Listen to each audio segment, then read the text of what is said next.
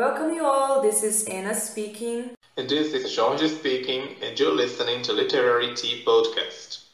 This is the first episode of our thirdly trilogy called Resistant Rainbow. And today's episode is called How New is the Old Gayhood? So, Jorge, do you think homosexuality was very common in ancient Greek? Well, Anna, I think it's nice to talk about this because we can say that an answer to that is yes and no, and much more no than yes, because when we talk about homosexuality, at least today, uh, the idea we already have a very well built idea of what homosexuality is, especially now that we're talking about it on 2021.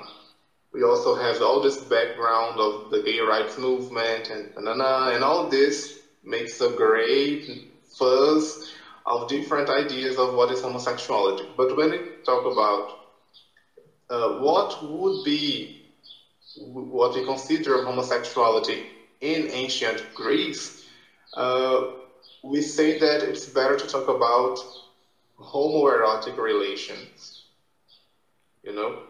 So basically, it's not a thing that you can say that it didn't exist back then, but it was different, right? Yeah, same-sex relations, they have existed, they existed in all societies from every different age, but with different aspects from what we see today. So, how, for example, in ancient Greece, how would be a homoerotic relation, for example? How would people see and conceive and accept this in ancient Greece? Right. So first, it's important to bear in mind that there was not the idea of heterosexuality and homosexuality. So there was not this distinction as we have today, this binary distinction. We didn't have that back then. And we also have to bear in mind that Greek, the Greek civilizations, they were not the same. Each city was not the same, and they had differences. But if we talk about Athens, which is, let's say, Most well known, the yeah, the reference. most known one, and the one from which we have the most known philosophers and so on. And so let's take Athens, for example. There, we have what we call pederasty, or which was a system in which we had a young boy from the age of 12 to 18. He was taken by a man, an adult man, to take classes and to discuss philosophy, to learn art, culture, and they also had sexual relations. This was the system of pederasty. So we had this young man, this young boy, which was called the eromenus, and the older man, or the adult man, which was called the erastes. And they shared sexual relationships. Well, the boy was always what we call today the passive part of the relation, or more popularly speaking, the bottom, and the adult male, the top or the active in the relationship, always, always. It was not well seen. It was not good for the image of an adult, free citizen of Athens to be seen as in the bottom position. It was not his position, because his position of active, of top, also held the idea of knowledge, of respect, of honor and virtue. So they shared these relationships. And then when the young male, the young boy, reach the age of 18, 19, he could marry and lead a heterosexual life, as we can conceive more also nowadays. So the passive one, the younger one, it's like the passive has this idea or this image of someone who is learning, right? Yeah, exactly. Exactly. He was learning. He was learning philosophy, art, culture, and that was the function the the pederastic relation. It was a didactic, educational one.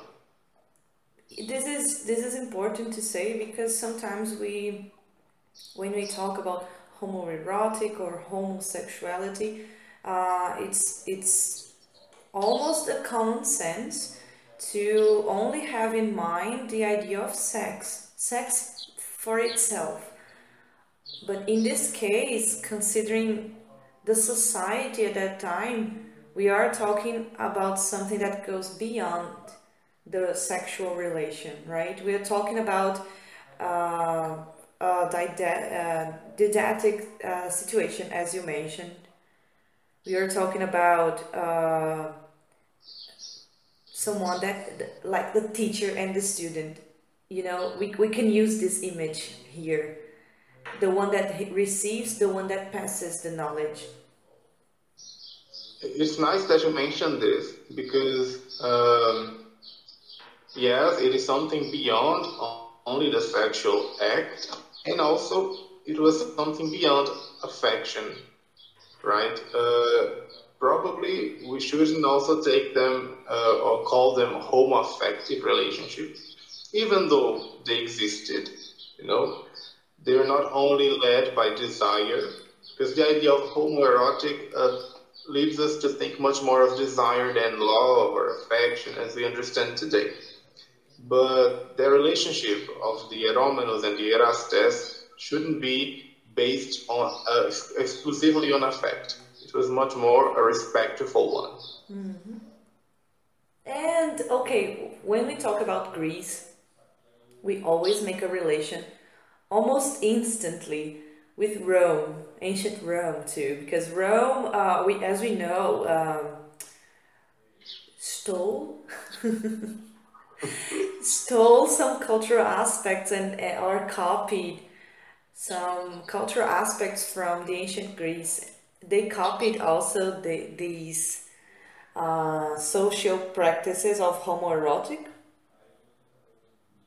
Well, in the case of Rome, there were some differences because the social and political organization of Rome was quite different from the Greek ones, even though they shared similarities in terms of literature, in terms of culture, in terms of religion, mythology, but they had different social and cultural and political aspects. So, for example, in Greece, as you take Athens, for example, we have the pederastic system of relationship between two men. And these Erastes and Eromenos that we talked earlier, they were always from the same social class. Whereas in Rome, uh, this relationship, this male relationship, uh, was shared usually between a free citizen man, right, and a slave. So, for example, a free man, a citizen, could have a slave with whom he would share sexual relations, legally. It was not uh, prohibited.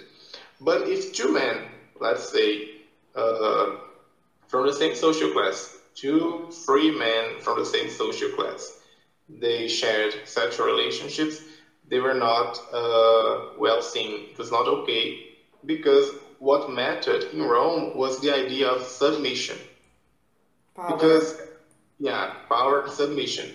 The place to be submissive is the place of the slave. So if two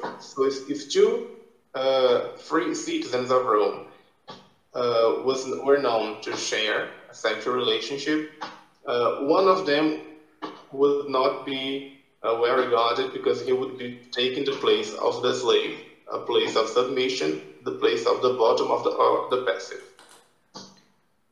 So if you were a free man and from a high class, being a passive would be a symbol of, like, how can I say, you were like denying your own spot in society, right? Yeah, and even more your own masculinity, because they valued the body, the image of masculinity, the virtue, and all that. It is known that instead of the Greek pederasty, in Rome they had brothels in which there were young boys to play the role of bottom and top, passive or active, for those who wanted to, to share these relationships. But they were not really affective relationships. They were strictly sexual in this sense. So that's something that it's in common with the ancient Greece, right? Yes. No, they shared this difference. I mean, not that it didn't exist, like you said, but it was not the focus. The focus was, in this case, the situation of submission and power, whereas in the ancient Greece, it was a situation of knowledge. Yeah.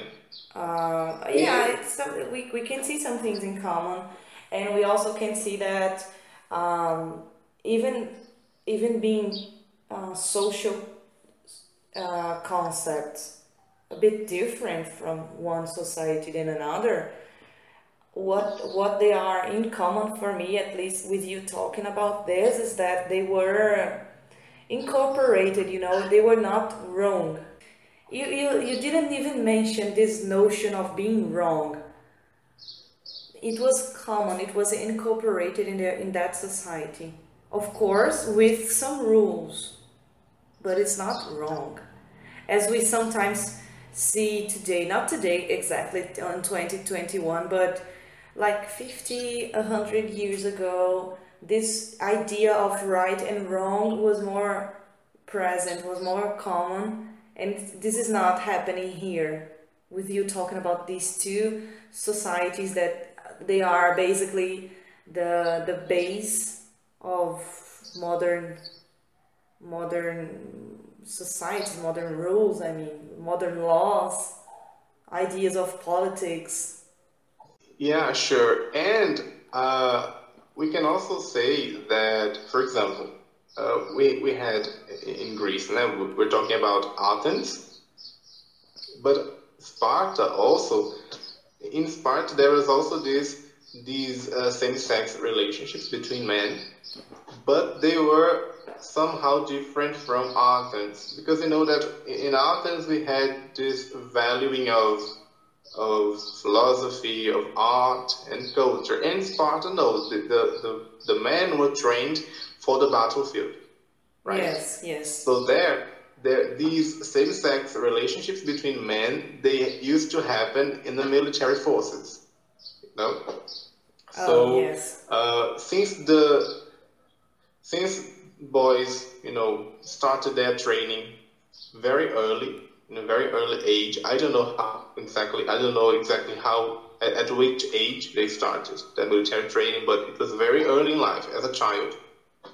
Yeah, I think still as a child. I think 12, 13. And they had to, they spent most of their time, most of their upbringing in the military forces, training for the battlefield. So they usually shared a partner among the soldiers, among the Roman soldiers. Not Roman, sorry, the Greek Spartan soldiers.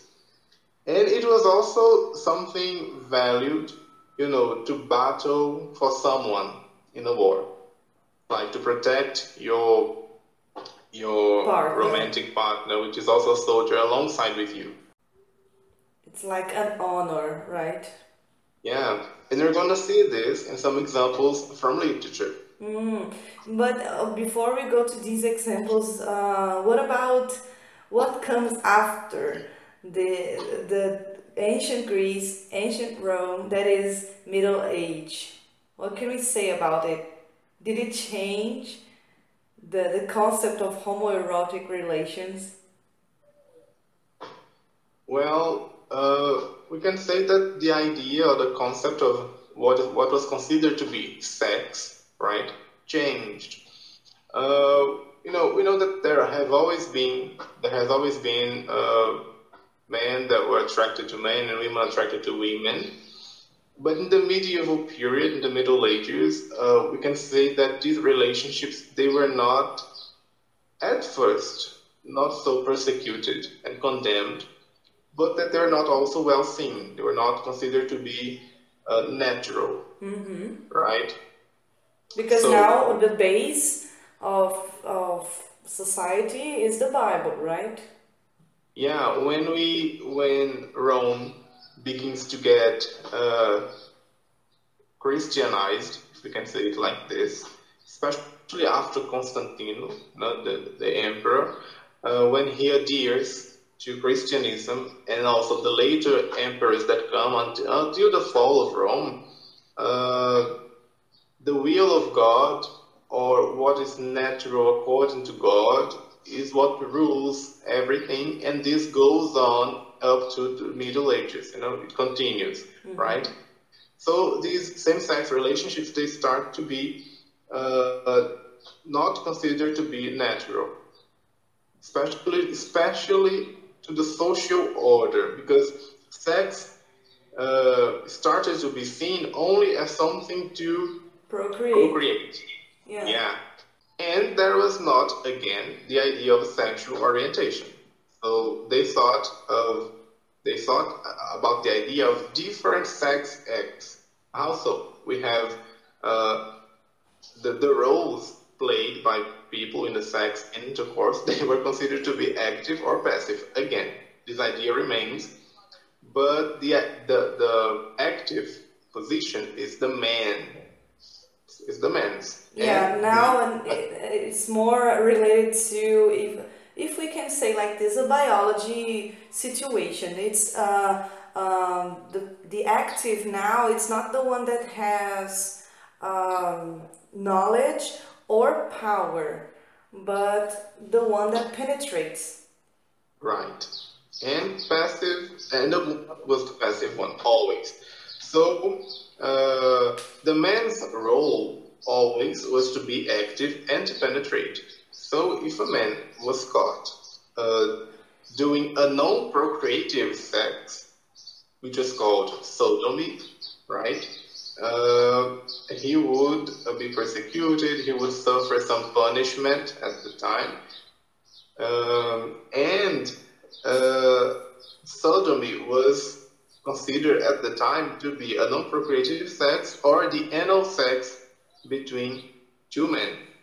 And why was it wrong? Because the procreative sex was virtuous due to pregnancy. Yeah. If I use sex to procreate, I'm thinking about creating life. Therefore, I'm continuing the God's plans with human race. Perfect. So in this sense, we have male sex. It was still considered sex, but sodomy, because it was not non-procreative, it was not right. And in the case of women, do you know how it was considered, like lesbian sex?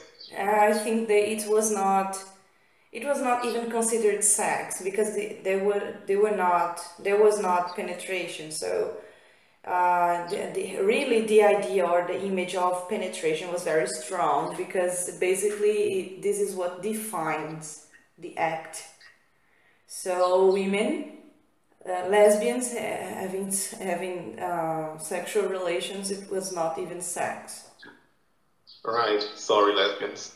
Just kidding. Oh,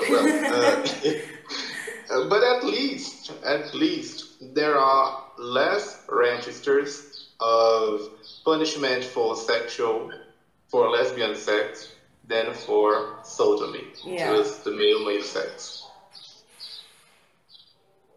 What about the East, George? Do you know any practices? Because we are just talking about the West perspective until now, but what about the East? Do you know? I've always known very little of Eastern culture in general, right? But a few days ago, I watched a video on YouTube, and we're gonna let it available for you in the description later, right? For this episode. But I saw that during the feudal period of Japan, there was what we can consider same-sex acts, but it was something like this. We had the samurais, right, in the history of Japan, and these warriors, they they could keep sexual relations with men, but these men, they're not considered men like we had at the time. For example, there was almost a third gender. So we had men, women, and wakashu. Wakashu were these young boys, which they were necessarily teenagers, youngsters, right? So it was also almost like a period of life between beyond being a third gender. It was also like a period of life. So we had child, wakashu, adulthood, and these boys, they dressed in specific clothes, and they had a different hairstyle, different hair cutting that identified them as wakashu. And the samurais would have relations with them and also teach them the codes of honor, which was also called the act of shudo. But this is basically what I know about wakashu. And when they became adults, they would stop being wakashu, and they would marry a woman, which was seen to be the right thing to do. But what is interesting about wakashu is that men could have relationships with them, and also women. Oh, Because that's why you mentioned a third gender. yeah, it was almost considered like a third gender I see. at the time.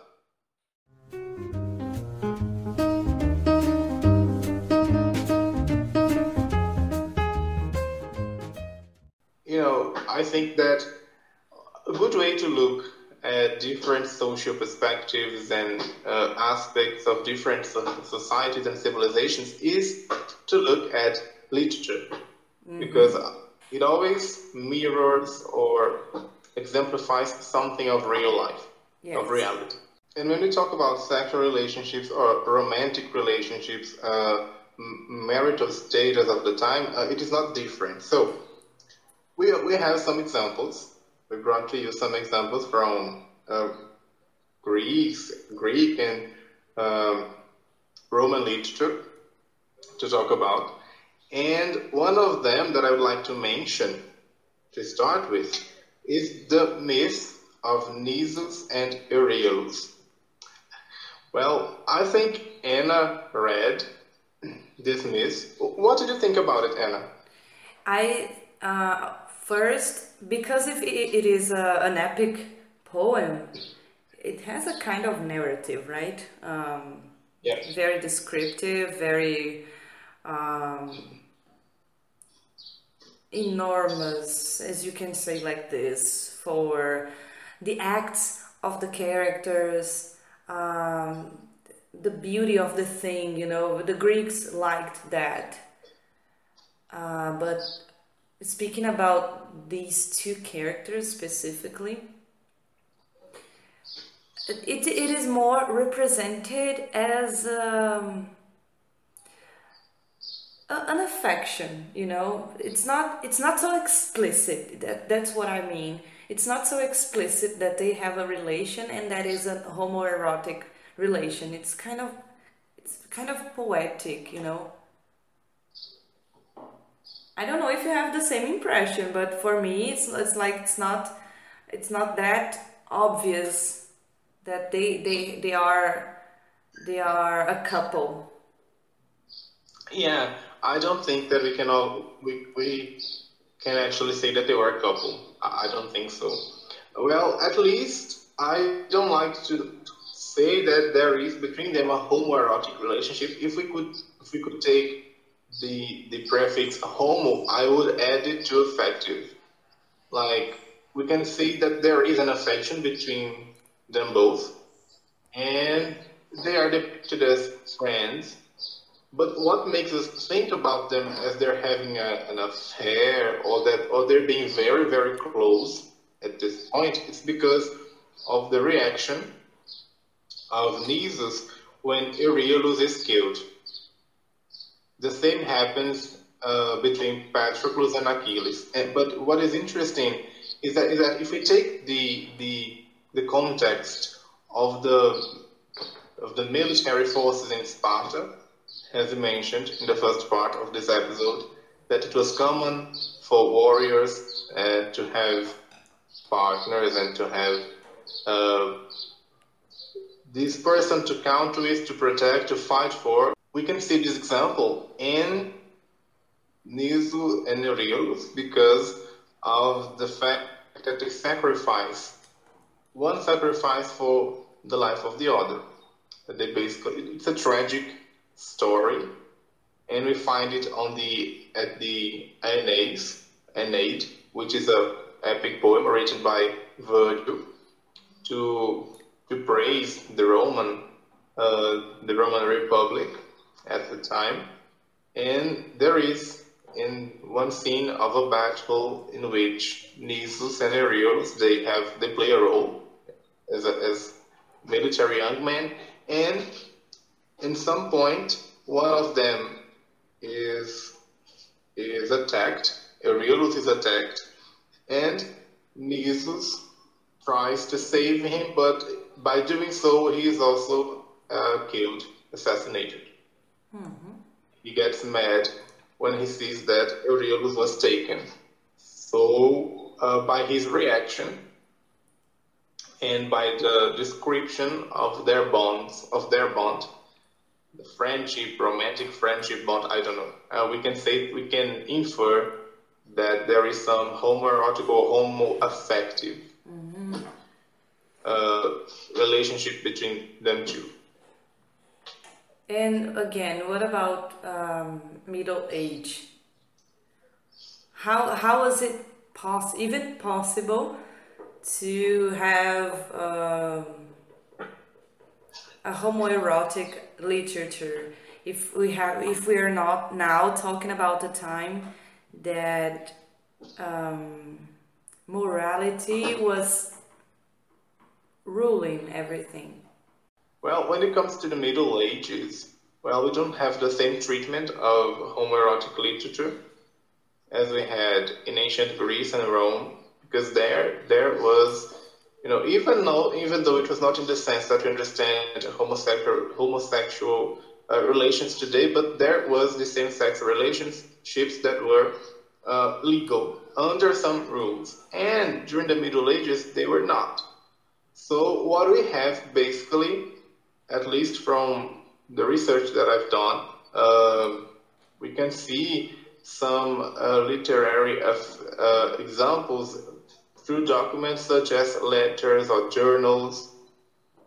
And these letters, sometimes they are addressed from an older man, an adult man, to a young boy. So this pattern sometimes kind of is kept. It is also kept, this idea of an adult man and a young boy. But in this context now, we are talking about these two men. They normally were from the religious group, right?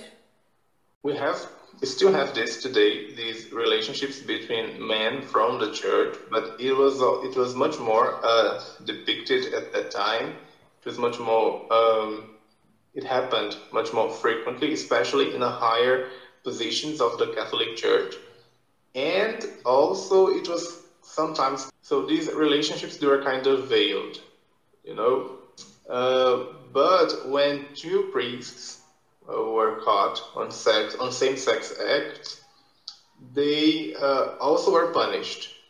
But their punishment was not really a punishment. They just had to live in a monastery, They would have to retire to spend the rest of their lives in a monastery. But what kind of punishment is this when in a monastery the monasteries were full of other men? That's the question. Yeah. Whereas Punishment or blessing? Yeah, punishment or blessing. That is something like that. You know, this was the punishment for people of the clergy. And if a not normal, but yeah, normal, let's say normal, or a low class citizen was taken in same-sex acts, they had to pay a tax, something like a tax, to be absolved of their sinful act, something like that. Or they could be castrated too, if they didn't have the money to pay for their sin. So yeah, we'd like to read to you, some part of a letter which was written by Marbot of Reims to his young lover. So Marbot of Reims was born at Angers in France, where he was first a student, then a teacher, and finally in 1067 a master at the cathedral school. And in 1096 he became Bishop of Reims, Brittany. So you see that it was a bishop, from the Catholic clergy, and he held a supposed relationship to a young lover. And he wrote this letter to this young lover, and the letter reads like this. Horace composed an ode about a certain boy who could easily enough have been a pretty girl. Over his ivory neck, flowered hair, brighter than yellow gold, the kind I have always loved. His forehead was white as snow, his luminous eyes black as pitch, his unflattered cheeks full of pleasing sweetness, when they gleamed bright white and red. His nose was straight, lips blazing, teeth lovely, chin shaped after a perfectly proportioned model. Anyone wondering about the body which lay hidden under his clothes would be gratified, for the boy's body matched his face. The sight of his face, radiant and full of beauty, kindled the observer's heart with the torch of love. But this boy, so beautiful, so extraordinary, an enticement to anyone catching sight of him, nature had molded wild and stern. He would sooner die than consent to love. Rough and thankless, like a tiger cub, he only laughed at the gentlest words of a suitor, laughed at a sighing lover's tears. He mocked those he himself caused to die.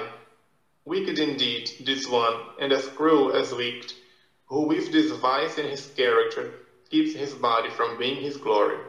A handsome face demands a good mind, and a yielding one, not puffed up but ready for anything. The little flower of youth is fleeting and too brief. It soon withdraws, falls, and knows not how to revive. This flesh is now so smooth, so milky, so unblemished, so good, so handsome, so slipper, so tender.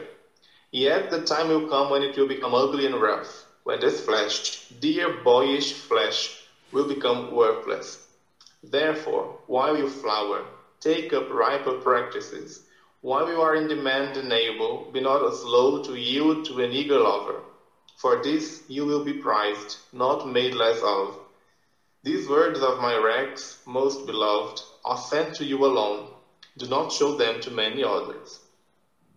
So, by this letter, we see how affectionate it was, and how explicit too. He praises the boy's body, the boy's face, his attributes, and apparently the boy was not actually very corresponding to him. And we see something similar in Virgil's Eclogos, which is a series of also lyrical poems that in one of them, I think it is in the Eclogue 2, there is a depiction of a man who also loves a boy who does not correspond to him, even though he praises all his attributes as well. Yeah, and we also found, speaking about now literature itself, that is, we found a poem from 1178 that describes a lesbian sex. And as we mentioned in the first part of this episode, lesbian sex was sometimes not even considered sexual practice because there was no penetration. And the poem says, "These ladies have made up a game. With 2 bits of nonsense they make nothing. They bang coffin against coffin. Without a poker stir up their fire. They don't play at poke in the paunch, but join shield to shield without a lance. They have no concern for a beam in their scales, nor a handle in their mold. Out of water they fish for turbot, and they have no need for a rod. They don't bother with a pestle in their mortar, nor a fulcrum for their seesaw." So in this little poem, there are a lot of things that confirm what was the social perception of lesbian sex. First, they treat this as a game, so it's a message that it was not taken seriously, this kind of sexual practice, and also as a symbol, as a metaphor for the image of the sexual relation itself. They compare this poet compare this image as a shield against shields. So you can see that even the sexual practice was related to manhood. Because what did men do at that time? They went to battlefields to fight. And how can you fight only with shields and no sword? So this image for me called my attention a lot, because it's like you cannot fight with only a shield. Where is the sword? It means, where is the penetration in this sexual relation, you know? And it's interesting. It's very short. We don't know who wrote, but it mirrors a lot lesbian sex specifically.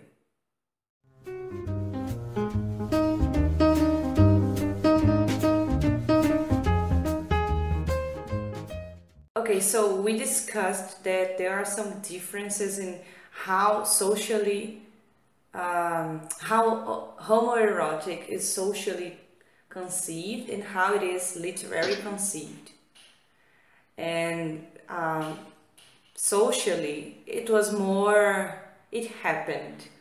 Whereas when you go to literature, we have some situations that either represented the homoerotic relations very subtle, as innate, as you mentioned, Georgie, but we also have some that were very intimate, but not published as the love letters, and we had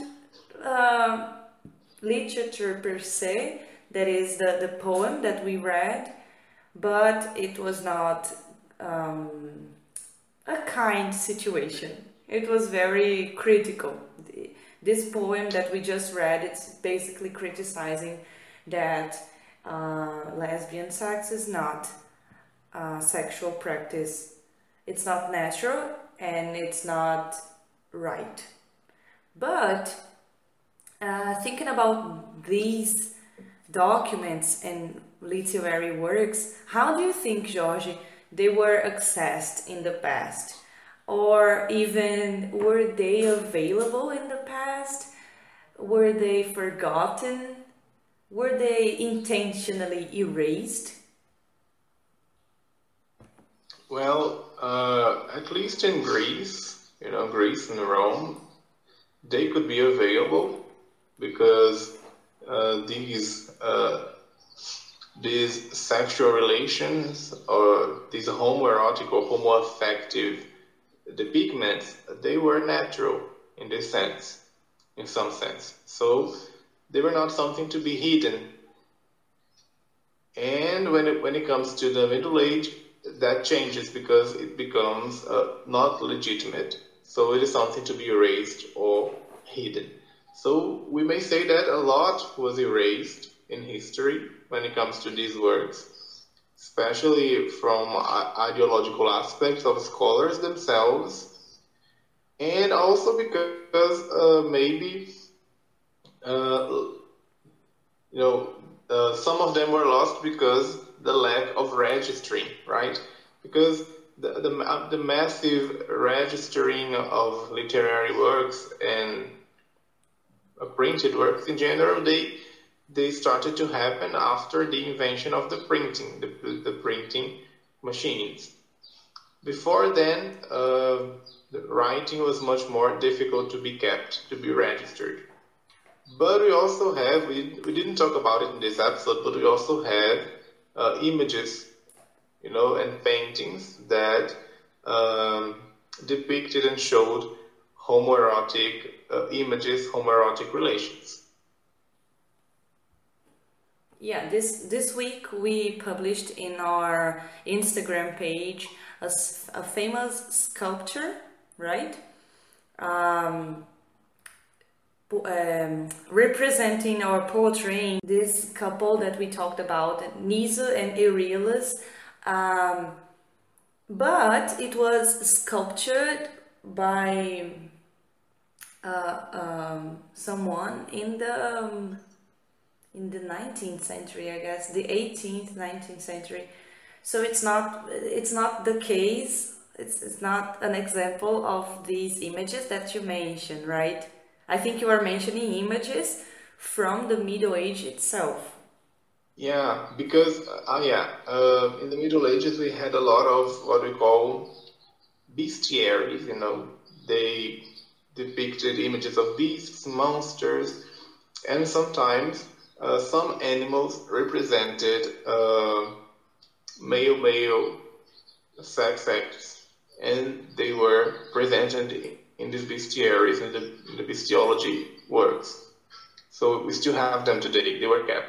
Yeah, and we also, when we were studying again, when we were collecting information to this episode, we saw that sometimes it's not that the work is forgotten or erased in time. Sometimes they are found and they are studied by scholars. But as we are humans and we are a pack of ideologies, conceptions of life, conceptions of everything, we may be influenced by these aspects when we are making an interpretation of something. And some scholars, they didn't actually mention or analyze these possible homoerotic situations in these works because of prejudice, not because they didn't know, they didn't want to see, they didn't want to talk about it, because as we are discussing more in the other episodes, in the other parts of this trilogy, by the modern age, more or less, we have now this notion of right and wrong. So this is wrong. So we don't talk about what is wrong. What is wrong is forbidden. What you say is so interesting because I remember now that most of these homoerotic examples that we have from ancient Greece and Rome, they are considered by some scholars as some friendship, or for example, we have Nisus and Euryalus, then we have Patroclus and Achilles, depicted in the Iliad by Homer.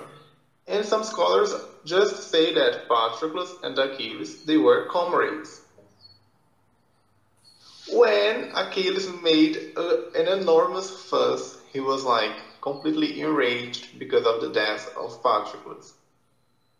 We can consider, of course, analyzing some other elements and so on, that it was not only a simple or any friendship or a camaraderie that they had. Exactly. And this only proves that everything that comes to us, that arrives actually in our hands today, is not the work itself, right? Yeah. We cannot be that And naive. exactly. We cannot commit anachronisms, of course, as we've been taking this care when we were elaborating and recording this episode. But we cannot be naive, as you mentioned. And talking about works, we will be publishing along this month of May some elements or some curiosities on homoerotic culture, homoerotic Greek and Roman examples, so that you can have a better overview of other examples. Yeah, and just to remind you guys, we are preparing a drive file actually, with all the references that we are using with these episodes. So we did this with Lyrical Voices, Frozen Flowers, and Resistant Rainbow. Also, we'll also have a drive file free with some PDFs for whoever wants to read more or get to know more about these things that we are talking here. Yeah, please make sure to check our drive files, because we don't take these informations out of nothing. They're not spoken out of the blue. We really study to prepare the podcast, to prepare the episodes. And as Anna mentioned, you're gonna find a lot of references of what we used for the episodes. Because here we somehow summarize them, but there you can go deeper in some discussions when you see the references.